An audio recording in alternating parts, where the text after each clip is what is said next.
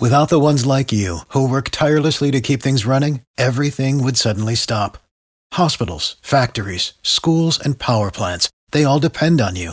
No matter the weather, emergency, or time of day, you're the ones who get it done. At Grainger, we're here for you with professional-grade industrial supplies. Count on real-time product availability and fast delivery. Call, clickgrainger.com, or just stop by. Grainger, for the ones who get it done. 11 after 5, Rich Jones, April Davis on Jacksonville's Morning News. Proud to be joined every Tuesday morning by, I don't even know if you're a Hall of Famer yet, but you will be. 25 years in. Brian Kilmeade, happy anniversary at Fox News, my friend. Well, thanks. In and around that time, I guess you're right. Started doing all sports, now I'm doing everything. Man, 25 years. As you reflect back, I mean, obviously the role has changed and obviously the people and the news have changed. But how have you evolved? How have you changed over the course of these 25 years? Oh, wow. I mean, it's just amazing how the news, I mean, from the election mess in 2000 to 9/11 to the Iraq War to the historic election of Obama. So I don't know if I change. You just get more and more depth on all these issues. Yeah.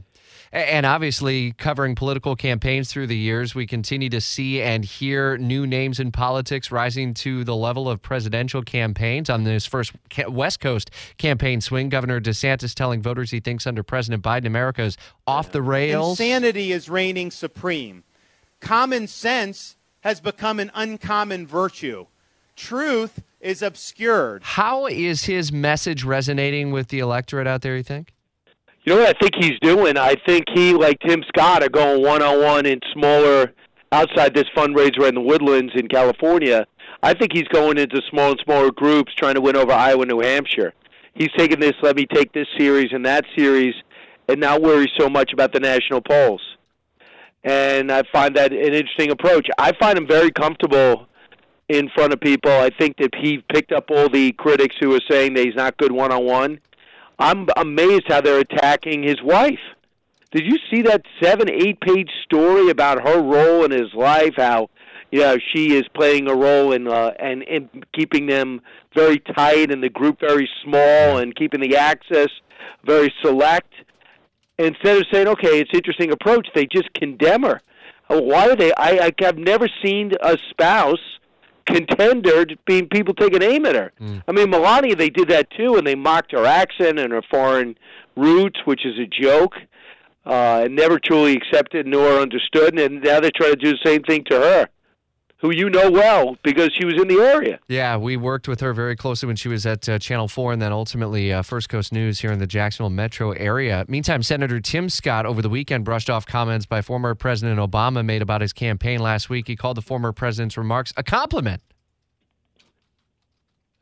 Yeah, it's the best thing to happen to Tim Scott's campaign since The View. He is a great guy, and he's not going to create waves by outlandish comments. So he needs this, and he needs to. This is an opportunity for him to say, "Yeah, I grew up extremely poor, single-parent family, living with my grandparents, with one bedroom, and my brother, and I'm proud to be a Republican conservative, and I'm proud to run for president. And I'm not going to run from my autobiography, where President Obama wrote his. It was a bestseller." And never talked about it again. His unbelievable success story, because I think on some level he thinks it gives people a false feeling of what you can accomplish as an African American in America. And Tim Scott says, "Yeah, embrace my story because this could be you." So I think it's great for Tim Scott. I'm certain that you're probably going to be breaking down some of former President Trump's sit-down with Fox News later on this morning on the show. What else is coming up today at 9 o'clock on the Brian Kilmeade Show? I'm going to talk about the Titanic situation. I also want to talk about China and Anthony Blinken. And there's a story in the New York Post which I really recommend everybody take a look at.